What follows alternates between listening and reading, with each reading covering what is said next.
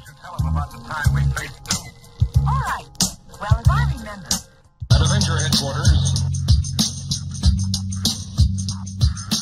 Because united, the Avengers are strong. Welcome to the Marvel D&T Evolution podcast with myself, Andy Stead. And I'm Jarian Gibson. And I'm Alex Stroud. And I'm Jamie Smith. How we doing, lads? How we doing? Good. Excellent. We're all right, yeah? Excellent. Doing pretty good, except for the small panic I just had with my network stuff. But good to go now. Jarian's technical issues and just panicking while we're sitting there chatting about life and Jarian stressing, getting the links going. Do you know what? It's funny. I was just sitting there, you know, when the little music, the intro kicks in, I sit there sort of bopping away and then totally forget. All of a sudden, it takes me by surprise, and I jump in and go, "Oh, great!" You know, we're there. Hi Lisa. Hi RMC. You're there. Usuals. Hi Xander. I guess you're watching as well or listening. We're we've got 2 episodes today for anybody that's watching live. Obviously, anybody that's listening recorded, you can listen at your own speed, of course. But if you're watching or listening to us live, we've got this episode which we're going to go through standard stuff, you know, news, the week's MCU news. We'll probably chat about what we've been reading or what we've been collecting or what we've been up to in regards to other Marvel stuff. And then, of course, with Jamie here, we are going to crack on talking about Moon Knight episode 5. And then we're going to have a little 15-minute break so that we can go and top up our drinks and have a restroom break. And then we're going to come back, just myself, Alex and Jarian, and we're going to get into a little Multiverse of Madness preview episode just to discuss what our thoughts are on that. So for those of you listening live, you can catch that show straight after this one. But anybody that's recorded, obviously go back and listen to that as and when you can, ideally before you go and watch Multiverse of Madness. But so let's get stuck in. Has anybody been up to anything good? You've been reading anything, doing any research? Have you collected anything new? I know Alex, I don't know if you seem to have slowed down on the old Funko collecting, Alex, and you, Jamie, to be fair. I've got some pre-ordered. That's just waiting. Just waiting. Yeah, I mean, if I'm going to be honest, I think I've got every Peacemaker Funko pre-ordered, and I actually have bought a few recent ones. I bought another WandaVision one recently. I just got that Metallic King Shark from the Suicide Squad and the Diamond Edition Flash from the DC shop. So those are DC ones, of course, but those are like some of the most recent ones. But yeah, I totally have slowed down like buying. I used to buy I feel like 5 Funkos a week. It would feel like sometimes. Not anymore. So the bank balance doesn't allow that to happen. The space really doesn't allow it to. You're like working to buy Funkos. There's that slogan, isn't it? Live to work or work to live. It should be work to buy Funkos. Mm-hmm. Literally. Jarian, what about you with Lego? Have you bought any Lego?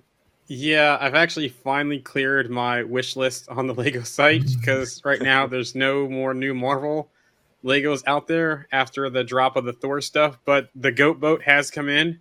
Hey. Yeah, that came this weekend. Actually, it came yesterday, and I unboxed it here shortly. So the Goat Boat came in, and then I also got the Lightyear Lego sets they put out there as well. They look cool, so I just got them. Are the goats sort of Tooth Gnasher and Tooth Grinder? Are they like the little horses that you used to get, like all in one piece? They appear so. I haven't opened it yet, but I'll put a picture out there once I do, just to make sure. But it looks like it. Speaking of those little horses, I found a Pegasus Lego for Valkyrie, so she can have her Pegasus Lego. That's nice. Maybe I can do a nice little A-team lineup since I have all the Finny Figs from Endgame. yeah, that'd be cool. Yeah, that'd be wicked. I'd love to see that.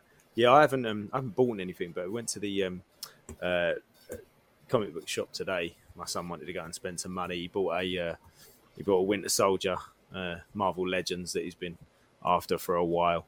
But there was a few good pops in there. But talking about Marvel Legends, there was all the Love and Thunder Marvel Legends in there.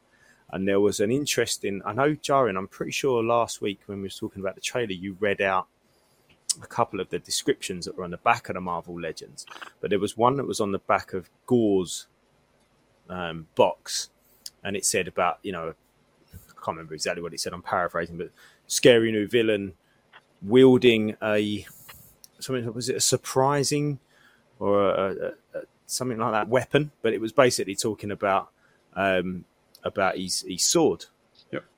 which I thought was really interesting. The interesting thing that I thought, the reason I found it interesting was because they focused on it. It was a point of them saying it. They could have said anything about this villain. There was so many things they could have said, but they actually chose to talk about the sword. So is it the Necro sword, and is that going to have larger implications in the MCU?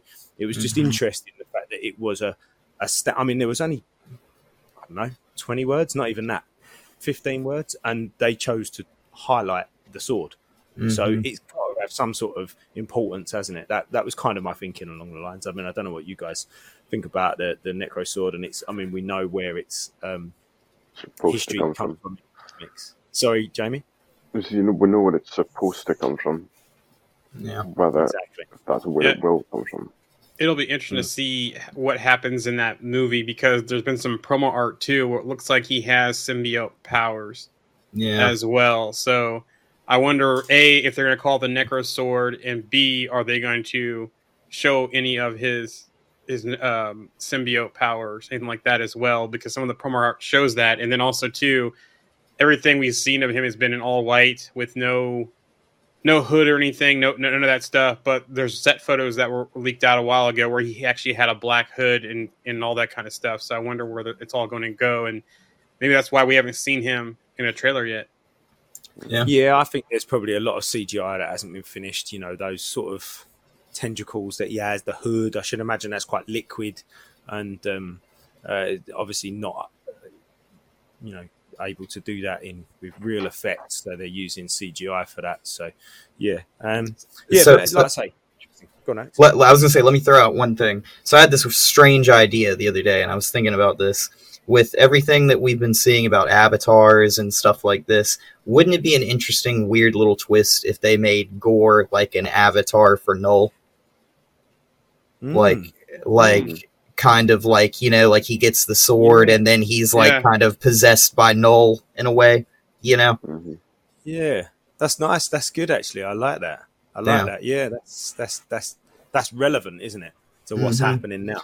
And I mean, like, it's not only that, but like, Moon Knight finishes soon, and then we'll have Multiverse of Madness, and then like a month and a half later, however long, we have Love and Thunder right around the corner. So dealing with gods and stuff. I mean, it would kind of be relevant. So it would be cool to tie that all together. Yeah. What? Yeah, and then obviously we've got Wakanda Forever later on in the year. So again, there's that gods, kind of past. Black Panthers, are they going to talk about T'Challa passing and going into the what was the ancestral plane? Yep, the ancestral plane. Yeah, so going into with Bast, and so there's sort of and that was referenced in Moon Knight. Yep, it was. Yeah, well, there we go. That's our conversation about a toy. Can get carried away. And as you mentioned, Bast too. Bast being an avatar for Bast coming forward could explain how someone's going to have the Black Panther powers going forward, with Killmonger destroying all of the flour that they used to make the powder to give them the powers for. So this could all, everyone's like, Moon Knight's not tied to anything. We know past history it's not really, but forward motion, it could set up a lot of things going forward. I just think it would be really interesting if they did that thing where, like, Bass kind of has, like, some kind of tie to the vibranium. They kind of do the same thing with, like, Null having an avatar that has the tie through the Necro sword kind of type thing. I like that. So yeah, looks like like the sword is the key. So it's the conduit. Yeah. It looks like Barb's joined us today too. So hey, Barb, she's in the chat. Hey. Looks like I'm seeing the page chat, but possibly not the group chat again. So we'll see how that goes. I got a group chat. Group chat. Right. Okay then. So what we had for news this week? I know we're leaving out Multiverse of Madness news on this episode because we're going to try and cover that on the special in a little while. But what else we had, Jarian? So I'm gonna do the Moon Knight news first because this is like hot off the press though. So Jeremy Slater, the writer, has said at one point they were considering bringing Echo into the series and making Echo a love interest of Mark Spector. So they were looking for ways to bring Echo into the fold, and early on there was an idea of using her in Moon Knight as a love interest, which is interesting because in the comics she's Matt Murdock's love interest, not Mark Spector. So I wonder if that could have been a bridge to Daredevil and Matt Murdock as well, possibly. There is one storyline where it's that one where he thinks he's Wolverine, Spider-Man, and Captain America. He does have a bit of back and forth with Echo. I think he kisses her and then she punches him in the face. Remember? So it was like kids on the schoolyard type of thing. Yeah. And then the other piece of news is that Bushman was also going to be the main threat besides Haro, but they decided not to go that route currently. So that's the Moon Knight news. Let's get into the other news, though. Sony. So CinemaCon was last week. So there's some things out there about that. I'll get into that in some of the news. I'll leave the Multiverse of Madness stuff for the next stream. But Sony has a Silver Sable film in the works. Is one thing that came out last week, which is interesting. And I'm wondering how Sony's going to do with all this stuff because Morbius was not the best. I haven't seen it, but I'll wait till it's on streaming to see it on digital. But yeah, I don't know. I'm being optimistic for Craven. Maybe just Morbius wasn't, with the delays and the reshoots and that kind of stuff. Morbius just got kind of lost in the shuffle. So hopefully, Sony can turn that back around.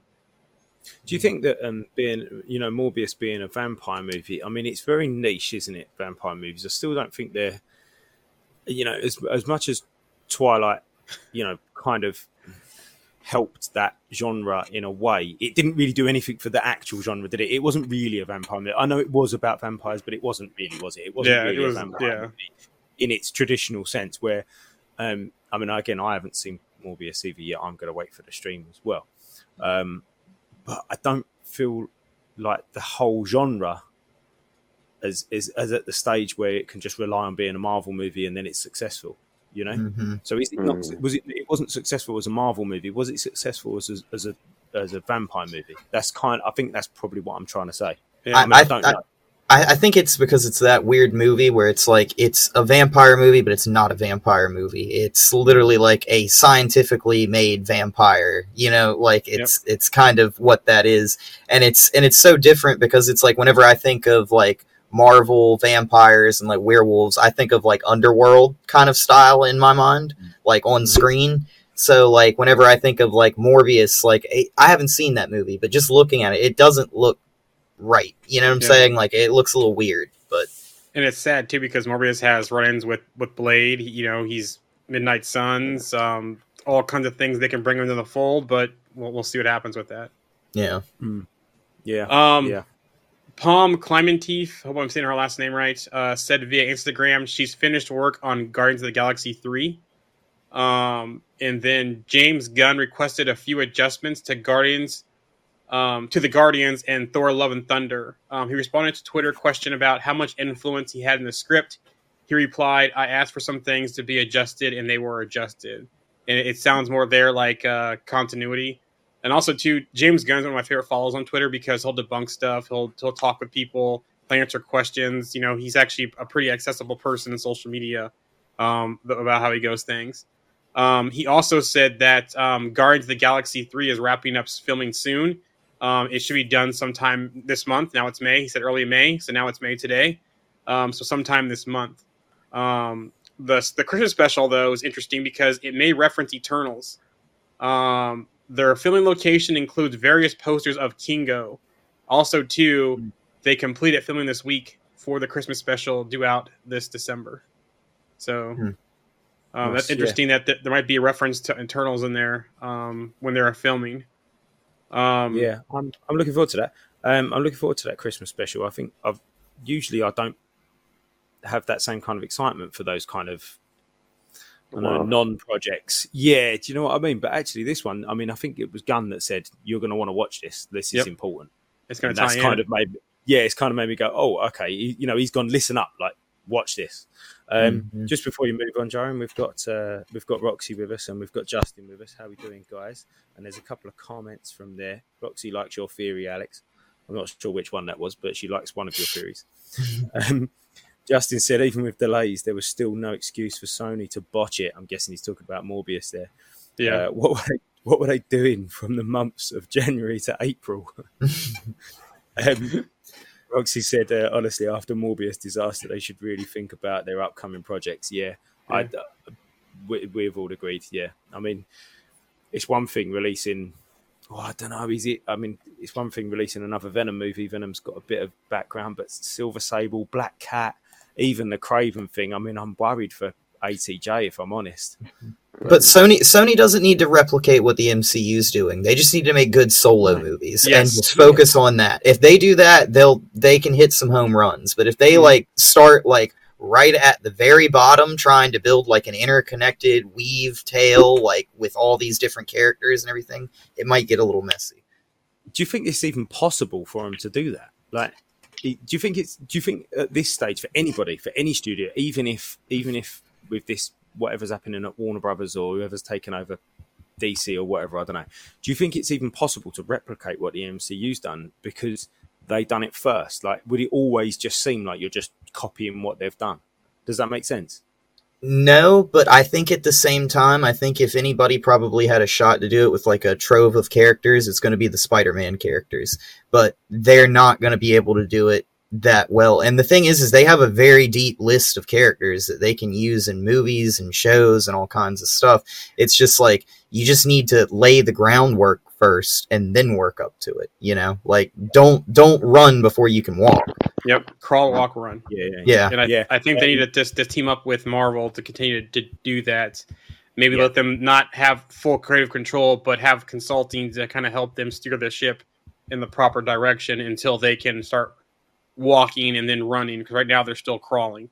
Yeah, a couple of more comments here from the listeners. We've got RMC said he thought the problems with the movie weren't really about the character or genre, it was how the story was told, no real direction, etc. That's what I heard is messy. Yeah. It said he concerns him for Craven. Yeah, we all agree on that. Justin said the more input from the directors and writers, the better. RMC said about the Xmas special is required. And he's also said about Sony trying to cash in. Yeah. And like I said before, I think the Christmas special is going to be our intro to Adam Warlock, kind of like they did with Star Wars and Boba Fett. I think that's kind of the route they're going. I could be wrong. It could be somebody else. Maybe the High Evolutionary gets introduced in that special, or we get more of Rocket's background before we go into Guardians of the Galaxy 3. But I think they're going to introduce somebody new during that special. Yeah, I was talking to somebody a little while ago, and they were saying about and listening to somebody, and they were saying about what happened there with Boba Fett and Mandalorian, appearing at the end of Boba Fett, and they said that it was a great way to kind of get Mando's interim story out the way before they start with season 3. So it was almost like, this is what he's been doing, this is where he's at, right, go. Yep. And it's almost the same as what they could do with exactly what you just said there with Adam Warlock. They could go, look, here he is, this is who he is. Now when we hit volume 3, he's ready. You're off. Yeah. Just take off running. Yeah, that's it. Yeah. And then speaking of Morbius, it's going to release on digital May 19th. That's coming soon. I Am Groot is using the production company Logjam Productions with working title Lone Pine. You mentioned Venom 3. I'm sorry, you mentioned Venom at CinemaCon. They did say that Venom 3 is in development. So that's good news to hear there, because right now Venom is probably their most successful title on their own. Is the Venom story. There's a rumor that Charlie Cox may start filming for Echo series in May. But we definitely know that from all the news out there and traction that him and Vincent D'Onofrio will be in that series, especially after we saw what happened in Hawkeye series. What what else? I just skipped ahead here because I have a piece I want to tie together of news. Production company Starfish or Standoffish Productions LLC, and working title is Perfect Imprints. Movie will begin filming in July in Atlanta area. Okay, what did I do with my notes? What movie is that, Jarian? He's flapping. He's flapping. Yeah, I don't know. I have to go back. I'll have to come back to that one because I wrote the notes down wrong. I don't know why I put Brad there. It was something else. Brad Pitt. No. Anyways, I'll skip ahead of that. So this is an interesting one. So John Watts has left Fantastic Four project. Everything that I've read it was an amicable exit. He wants a break. He wants to take a break, and Sony has come out and said he's expected to return for Spider-Man 4 along with Tom Holland and Zendaya. So they kind of said Zendaya will be back as MJ in Spider-Man 4, but also too they expect John Watts back. Now, what's interesting, before this news came out, and this is probably that's why I'm tying this two together, the Marvels and Ant-Man and the Wasp Quantumania have switched release dates. So originally, it was February 17th was the Marvels, and Quantumania was July 28th, 2023. They are now swapping roles. So that's interesting because we get the Watts thing, then we get this news like kind of back-to-back days here of Watts not doing the movie anymore, which Marvel's probably known for a while, and they're changing dates. Now, everything I've read so far is that Quantumania is further along in production than the Marvels. But I've been reading some more stuff out there, and I think this was Murphy's Multiverse that kind of put these together that got me thinking, is that maybe they moved up Quantumania so Peyton Reed can be free to start working on Fantastic Four if he's the new director of it. Now, that was my thought too. For Peyton Reed was one of my things. I think we had the post in the group about who you want to see direct the movie, and I can't remember who put the post up. But my first thought was Peyton Reed because I've always, and Alex had this discussion with me before, I've always wanted them to tie Ant-Man and Reed Richards, so Hank Pym and Reed Richards together, and that's how they got trapped in the negative zone or the quantum realm, or wherever they are, and they bring in the Fantastic Four through Quantumania movie. That's when we get the soft introduction to them. So that's one. But also, I don't want to say his last name, but Rick Furimura, I can't say his last name properly. He's done Mando episodes. That would probably be my first person as a director to do that, because I've also been reading too that Marvel has come on, that some people have said that Marvel or Disney wants people they've worked with already to take over this film. And since he's worked on Mando, he could also slide into Fantastic Four.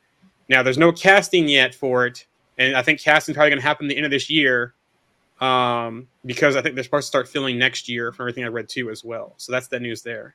Nice. Well, there's a couple of things on that. There's obviously, there's that open slot that they've still got for an untitled movie, isn't there? At the beginning of November 2023. Yep. So as you said, Jarian, that moves Ant-Man away from that slot a little bit more. So who knows? Maybe that is the sort of end of Phase 4, the 2023, and that is going to be the Fantastic Four movie. Who knows? But on a more comical note, Seb Marsden's post this week about Quentin Tarantino has been chosen to direct. Obviously, it was hypothetical. It was fun, you know. I think there was a little bit of confusion at first. What? Quentin Tarantino's directing Fantastic Four? No. Calm down. Like, that's not what's happening. This is a joke. But Quentin Tarantino has been elected to direct Fantastic Four. Who you're casting? Seb casted Christopher Waltz as Mr. Fantastic, Uma Thurman as Invisible Woman, Samuel Jackson as Ben Grimm, and Brad Pitt as Human Torch. I quite liked it as well. I thought that was quite funny. I put Michael Madsen as Reed, but I thought Quentin Tarantino, he's got a cast himself, hasn't he? He's always in his own movies. Like, actually, if you look at actors that have been in the most Quentin Tarantino movies, it's Quentin Tarantino. Like, he's been in more Quentin Tarantino movies than anybody else. So I thought him as the Human Torch would be hilarious. Some of the things that the thing would say with Samuel Jackson, it's mother effing clobbering time. As soon as you said that, I heard that in my head. And Antonio come up with a good one as well. Oh no, wait, who was it that come up with a good one about? It was Antonio saying about Christopher Walken as Galactus. I just thought that'd be absolutely brilliant. Absolutely him, class. him talking to Silver Surfer in his tone, the way he delivers, that'll be hilarious. Yeah, it would. It would. There was a lot of good little comments on that one. Actually, I was just going through a couple of these. Matt Parker said that Sue would be invisible except for her feet.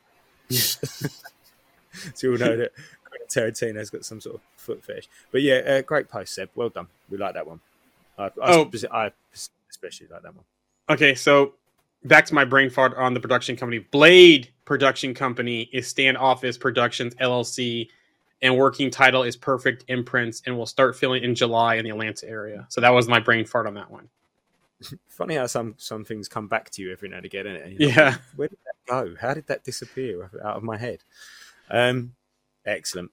All right. Have you got any more then, Joey? Yeah, a couple more things real quick, then we get into Moon Knight. So other things for Marvel at CinemaCon. Wakanda Forever footage was shown. Where did Alex go? We've lost Alex. He Still lost over. all of them back when he comes back in. But Wakanda Forever footage was shown that included a great shot of Nakia, Shuri, and Okoye all on the front line of what looked like a major battle approaching. Some have said this is new footage. Some have come back and said, no, this was just some shots they did from other previous movies. So I'm not 100% sure. That footage wasn't shared publicly, but they discussed that. What also came out of there as well is that Man-Thing is rumored to appear in Werewolf by Night and also use practical effects. Yeah, so some more connections there. Midnight Suns, Legions of Monsters, who knows where they're going, but between Multiverse of Madness and these properties and Moon Knight and Werewolf by Night, and we know Man-Thing's coming. Interesting to see what's going on there. Loki season 2. Oh, go ahead. Go on, Jamie. Oh, Yeah, I just found out the other day that that Ragnarok wasn't the first Man-Thing reference. There was one in Iron Man 3 as well. Oh. The extremist woman, Brandt, that's his wife. That's what the burns were on her face. Is that come from any like the name and the actual connection? The name and the whole half her face was burnt. In the comics, I believe that Man-Thing burns her face.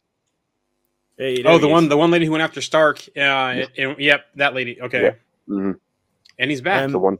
Sorry, he's back. I don't know what just happened. Okay. Talking about. Sorry, Alex. We was just talking about Man-Thing appearing, and Jarian said about the fact that they're going to use practical effects. Do you know what? I think they've. I mean, I don't know this. We should ask Luke, actually, Luke Smith from Hydra Collectibles. He worked in effects in movies and on all sorts of things, Walking Dead and some Star Wars stuff. But I think they can rely too heavily on CGI without looking too much into practical effects. I mean, if you look at some of the best stuff from Jurassic Park, when you think how long ago that was, some of the best stuff from Jurassic Park was real. Like, not real. They weren't real dinosaurs. Look at Werewolf in London. Look at that movie. And look at some of the vampire movies back in the day. Even look at Thriller. Yeah. Yeah.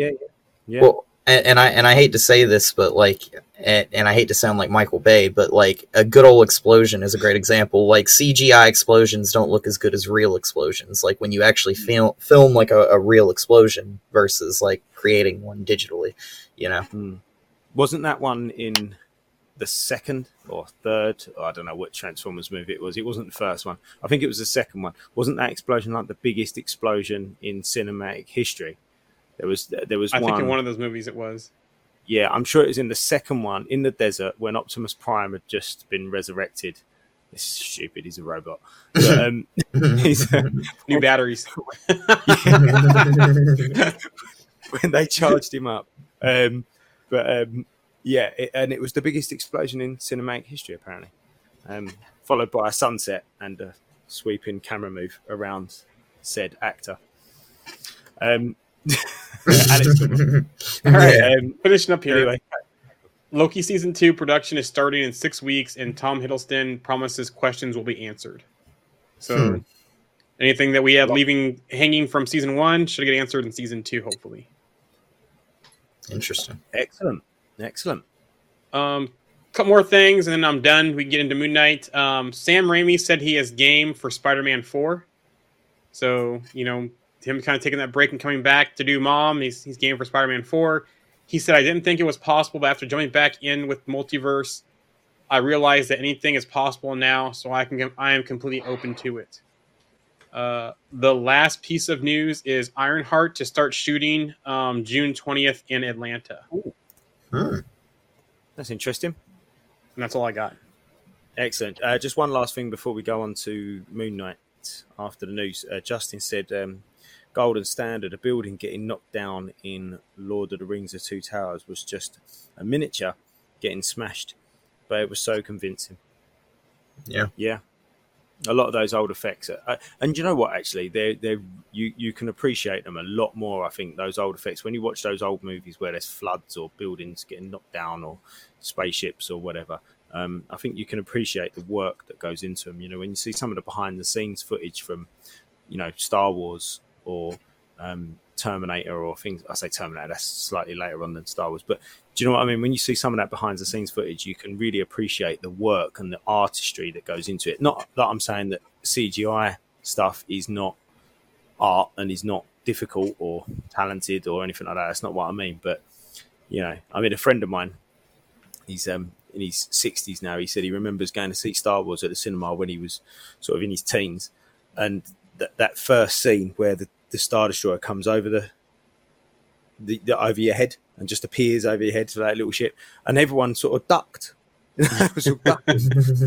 Jesus Christ! And you know, that was just some bloke with a cardboard Star Destroyer, you know, running it over the camera. I mean, it's incredible that they those kind of people come, yeah, what's that? You know, ducking, and it's brilliant. Really, really is great. Some practical effects. So, yeah, agreed with you there, Justin. That there's some good stuff out there.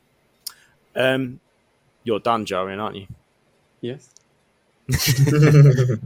So we can get into this Moon Knight episode 5 of Moon Knight. Do you know what? Moon Knight as a whole, for me, and again, I'm not alone on this, I know that, but I haven't been overly enthused with it.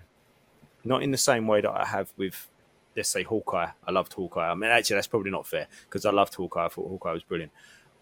However, this particular episode was probably... It's like Lost. If anybody's ever watched Lost, right, there's season 4 of Lost was rubbish, but The Constant... I think me and Alex have spoken about this before. That's the one where, what's his name? The Irish guy goes back and forward in the helicopter to the boat, and he keeps flipping back and forward. Not Irish, man. He's Scottish. Scottish. Yeah. Desmond. Yeah. Thank you, Desmond. But keeps going back and forward. That is probably one of the best episodes of Lost, but mixed up in probably the worst season of Lost. And I'm not saying that Moon Knight is as bad as Lost season 4. That's not what I'm saying. It's not. But this episode, for me, was amazing. Absolutely loved it. In amongst, again, for me, a series that hasn't quite captured me the same as some of the other series. But this episode was incredible. I was actually crying. I don't know. Go on. Someone talk. I'd say that was... You've seen the critics saying it before the episode was released. A lot of them said that this is the best episode of Marvel TV. Full stop. Yeah, everyone's excited for episode 4, and they said once that 5 got put out there accidentally, and some of the scoopers saw it, they said this is even better than episode 4. So episode 4 and 5 really, for me, changed kind of the series. I was loving the series that it was already because it kind of the twists and turns, and you know, made you think a lot about things. It wasn't, you know, as straightforward as some of the other ones. It kind of had a WandaVision vibe in some cases, you know, with the thinking and the confusion and so forth. But just look at the connections too. The past 2 episodes, look at all the connections back to the first couple episodes. Just look at the fish tank by itself. We saw the boat. We've seen the goldfish again. What else have we seen? Things in his apartment, you know, the last 2 episodes, him being chained to the chair, all kind of stuff. So these past 2 episodes, 4 and 5, are almost like you're seeing everything again from a different angle. It's like you said with Transformers, how they took that angle to kind of turn it around with that explosion in the desert. They just did that same kind of angle shot with Moon Knight by changing the perspective of it between the first couple episodes and 4 and 5.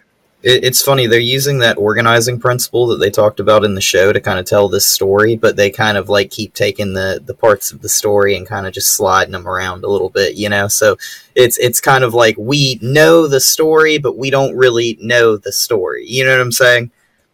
It's like a Rubik's Cube he had, trying to solve a Rubik's Cube puzzle. You know what you need to do, but all those twists and turns to get to the end of that, to finish that story, is what we're kind of getting with this Moon Knight. Going through it. Yeah, progression. Roxy said that that was the best episode of anything Marvel she's seen, and as I kind of agree. Justin said that Asylum is Marvel's Divine Comedy. Rather than Dante exploring hell, purgatory, and heaven, Mark/Stephen is exploring the duat, hell, the organizer principle, the hospital and purgatory, and the field of reeds, heaven. Yeah. Yep. Get what you're saying. And I'm sticking with my theory. I think he's dead still. I think he's dead. I think this is all a test. And the end of the last episode is when we see the actual resurrection of in the tomb. Yep. I think this is all a test to get him, Stephen, Mark, because you see they're becoming a team, more of a team now, especially this last episode, seeing them becoming a team, and then finally, kind of get Jake in the fold, because I think we saw when Jake was created, not actually introduced, but created as another alternate for Mark. And, with the scene with his at his mom, Shiva, outside, the cab's there, the long shot, that to me felt all Jake there. And even there's one part when he's talking to Harrow, which everyone keeps saying Ned Flanders with the Harrow thing, that there's one with the broken nose and he's bloody, and this is his tone, his demeanor. Was that Jake also there as well? Did Jake kind of slip out? When he stands up and he grabs the pyramid and Yep. Yeah. It's interesting what you said there, Jarian, about when he creates Jake, and we saw the moment on screen, and we still don't quite know when exactly that is, but we saw the moment where he created Stephen. And for me, people talk about a few moments in the MCU, don't they? They talk about seeing a minute, and they talk about I can't feel you, and a few different moments about which one really got you. For me, that was massively powerful. I mean, and I guess as well, maybe from a male's perspective. I mean, don't get me wrong, my mum's great, love my mum, and all of that. But generally, boys tend to have different relationships with their mothers than girls do. So I guess that as males, we probably felt that scene a little bit differently, maybe to females, but for me, that moment there was just that was incredible. That was up there with probably one of the most emotive cinematic, and I know this is a TV show, but cinematic scenes that I think I've ever experienced.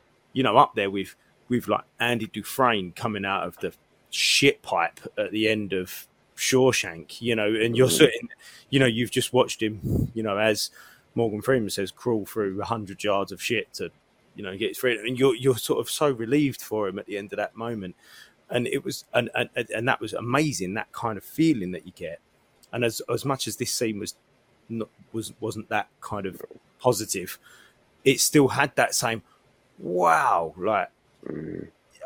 Just incredible. Loved it, absolutely loved it. I thought what, and the way that the Oscar Isaac was kind of holding himself back, and they were just incredible. Absolutely loved it. I don't know if you guys felt the same watching it. I mean, but I was practically in bits. There's definitely some powerful scenes in this episode. So, question: after watching this episode and seeing what happens to Steven, do you think that Mark and Steven have become more of one, or do you think Steven's actually dead? I think he's dormant. Yeah, I don't think he's dead. Still there. Yeah, yeah, he's still there. He's just dormant. I think it was symbolism. Yeah, totally. That's exactly what I think, and I think what Mark has kind of taken on some of what Stephen was there for. Do you know what I mean? It's like completing yourself, isn't it? It's like there's pieces of me all over the place, and yeah, I agree with you, Jarian. It's kind of like Banner and Hulk. It's kind of like merging the two sides almost. Yeah, You know? yeah, that could be that way too. Yep. Yeah. Yeah, exactly. So, couple go ahead. of comments, Jarian. Keep that in mind. RMC said he's. I think this show is out of this world.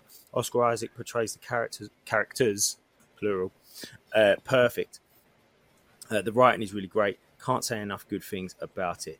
Even with that said, still will be incomplete without Jake, and still let down about the lack of Moon Knight.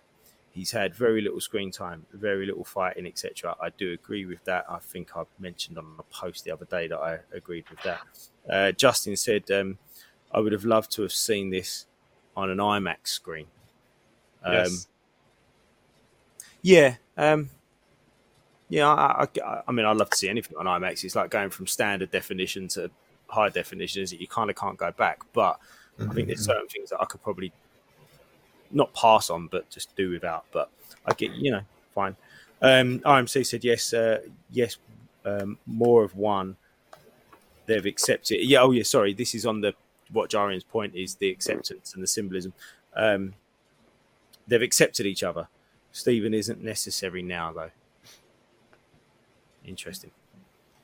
Jarian, Yeah, because that's a good point. Because I think Steven kind of got him as far as he needed to go, and he fulfilled his purpose. So, but my point was, one thing that was interesting is that scene with his brother, and it looked like when he's in that room full of dead people, that was his brother that kind of led them off. In that scene, do you notice the mini Khonshu on the ground?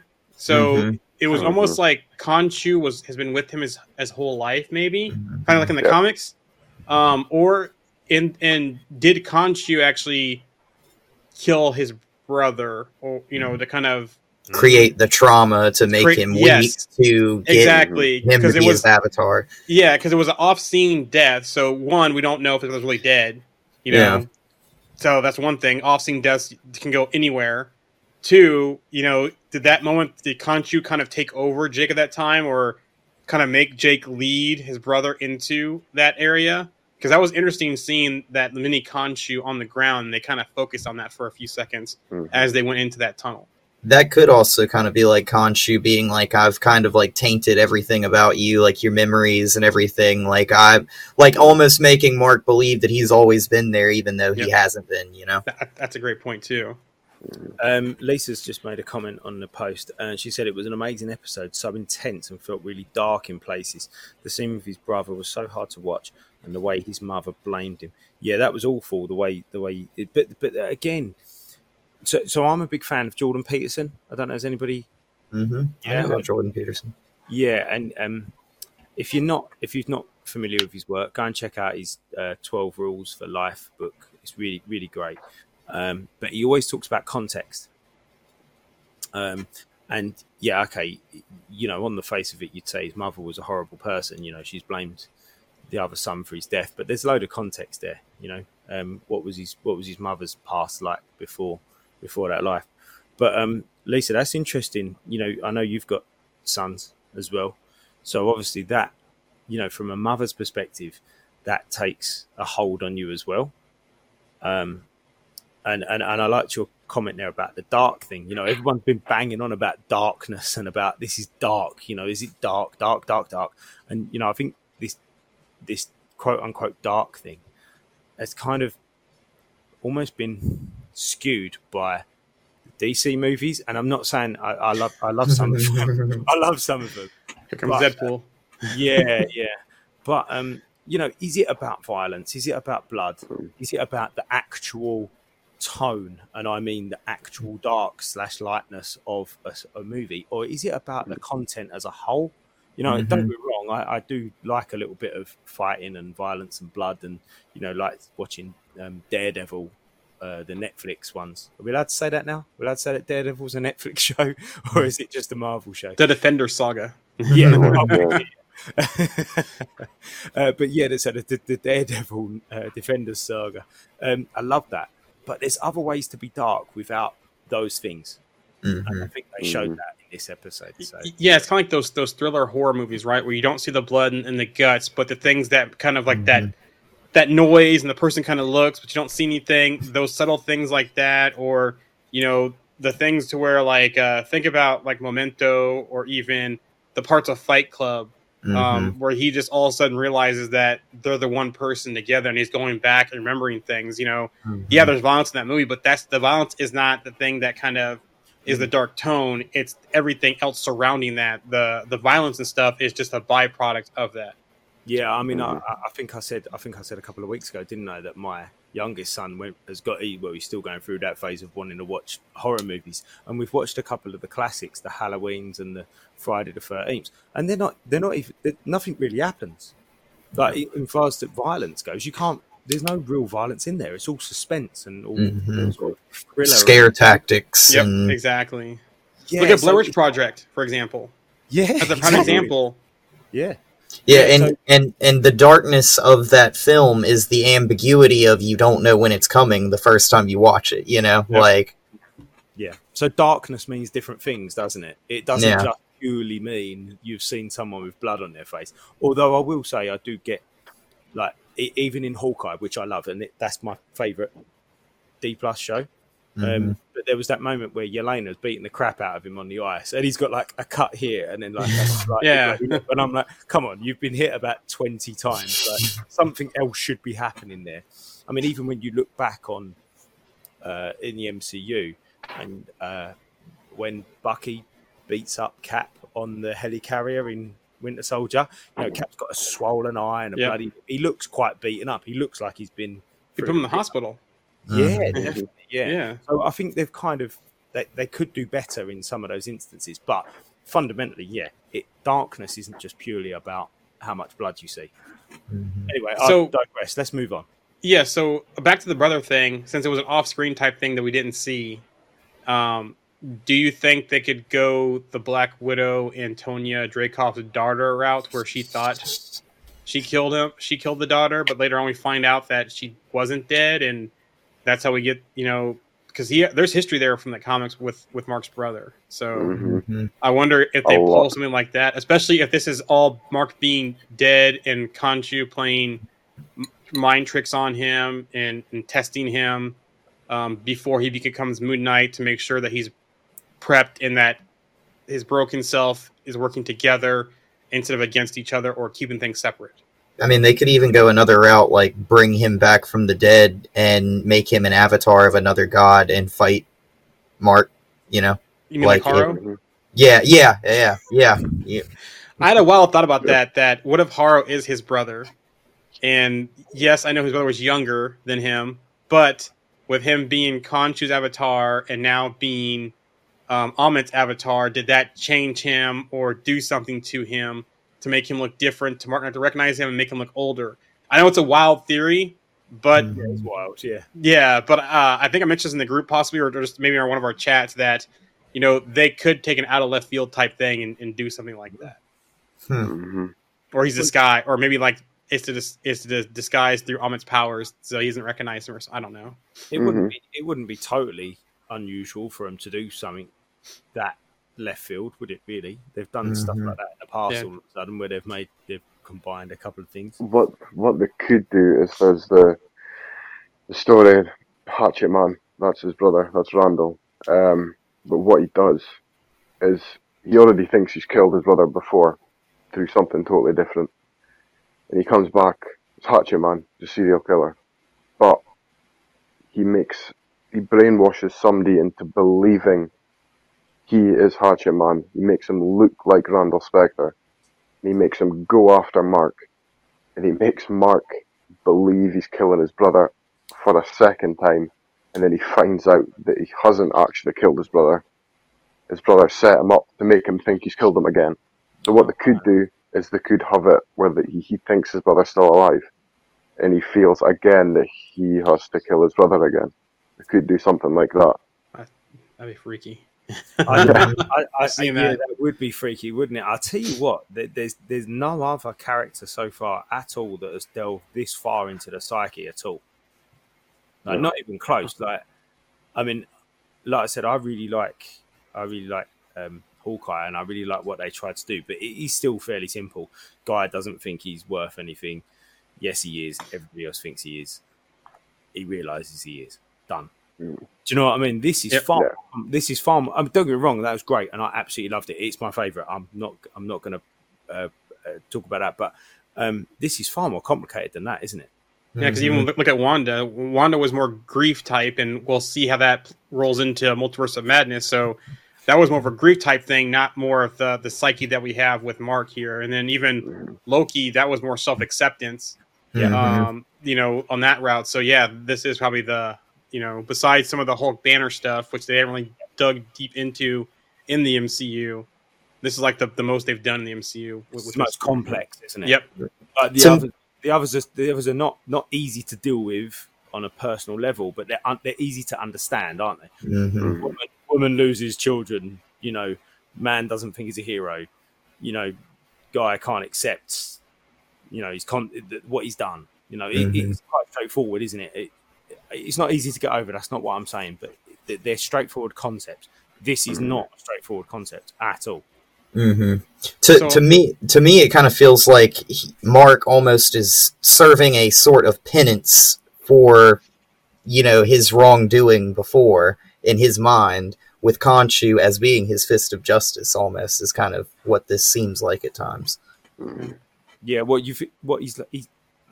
he's almost like punishing himself, maybe. Yeah, this is his punishment, being like Khonshu's like avatar. You know what I'm saying? Like. So like what you saying, like his punishment because his mother blamed him for his brother's death.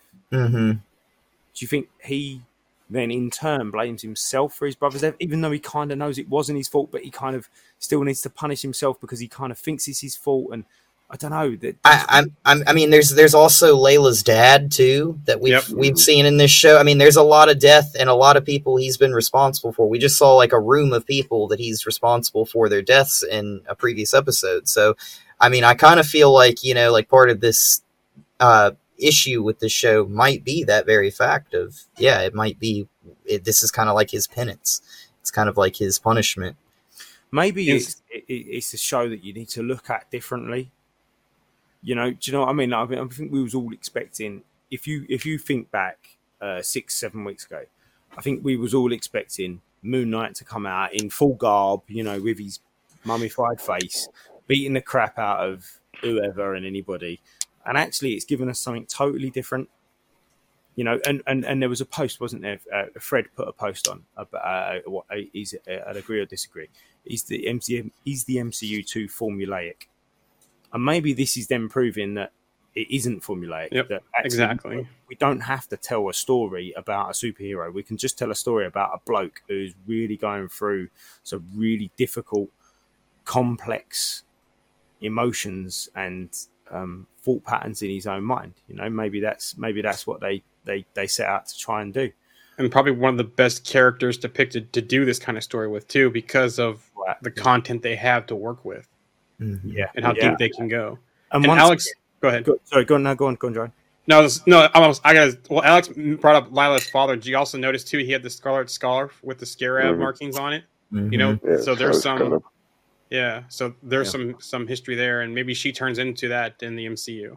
Mm-hmm. RMC said that he's a mind-bending character in the comics and on screen, pushing boundaries with the writing all the time. I don't know much about him from the comics, so. I have a question. So them going on to the duet and the boat and all that kind of stuff, is Terawit filling in for Anubis in part of this? Is he one of the trapped gods that we saw of the 10 in the beginning of episode 4? Because all we saw from Anubis was the scales and the balancing of the hearts, and it seemed like, speaking of that balance, was that because there was 3 of them there? Mark, Jake, and Steve, and then when Steven died, that's when it balanced with Mark and Jake, but then you saw Mark go to the Field of Reeds. So when we see, if he's not dead and Khonshu does resurrect him, is he resurrecting Jake? And we see just a batshit crazy, brutal off Moon the Knight, hinge, off the hinge who fights Taro. So there's some weird things there that too. Also, we during the Lila's father, we did get a Bushman name drop finally. So more origin story without showing the full origin. We did see part of the origin but we didn't see Bushman on screen. And he name dropped, his former CO that hired him as a mercenary after he was discharged from the military for going AWOL. So that was interesting too. So more hints there. Doesn't sound like we're getting Bushman, but like I said earlier in the news, they wanted to do it, but they want Haro instead. Mm-hmm. Yeah, I think it's going to be interesting, isn't it? How much they can not squeeze in. I don't think they've squeezed anything into anything. Actually, if you look at the last episodes of any of these D+ shows, they've kind of just gone, look, we're going to tell this story. We're not going to try and finish it. Like, if we don't finish it, we don't finish it. Like, we're not bothered about leaving loose ends. And I quite like that because I think sometimes when everything's squeezed into a final episode, you can sense that it's rushed. Mm-hmm. And I think I'd prefer the fact that there are loose ends and questions unanswered rather than them trying to answer everything. And then it just ends up being crap.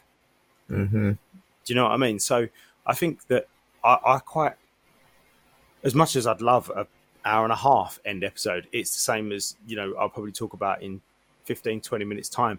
I'd quite like a 4-hour Multiverse of Madness movie. But you know what? I trust that they know what they're doing. They know more than we do. We're sitting there going, well, why is it not going to be 50 minutes long? Well, because they're the professional writers. They know what they're doing.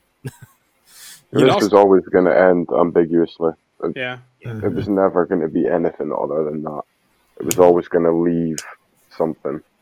And I think that fits with the nature of the show, though, doesn't it? Mm-hmm. It should leave you confused almost. Mm-hmm.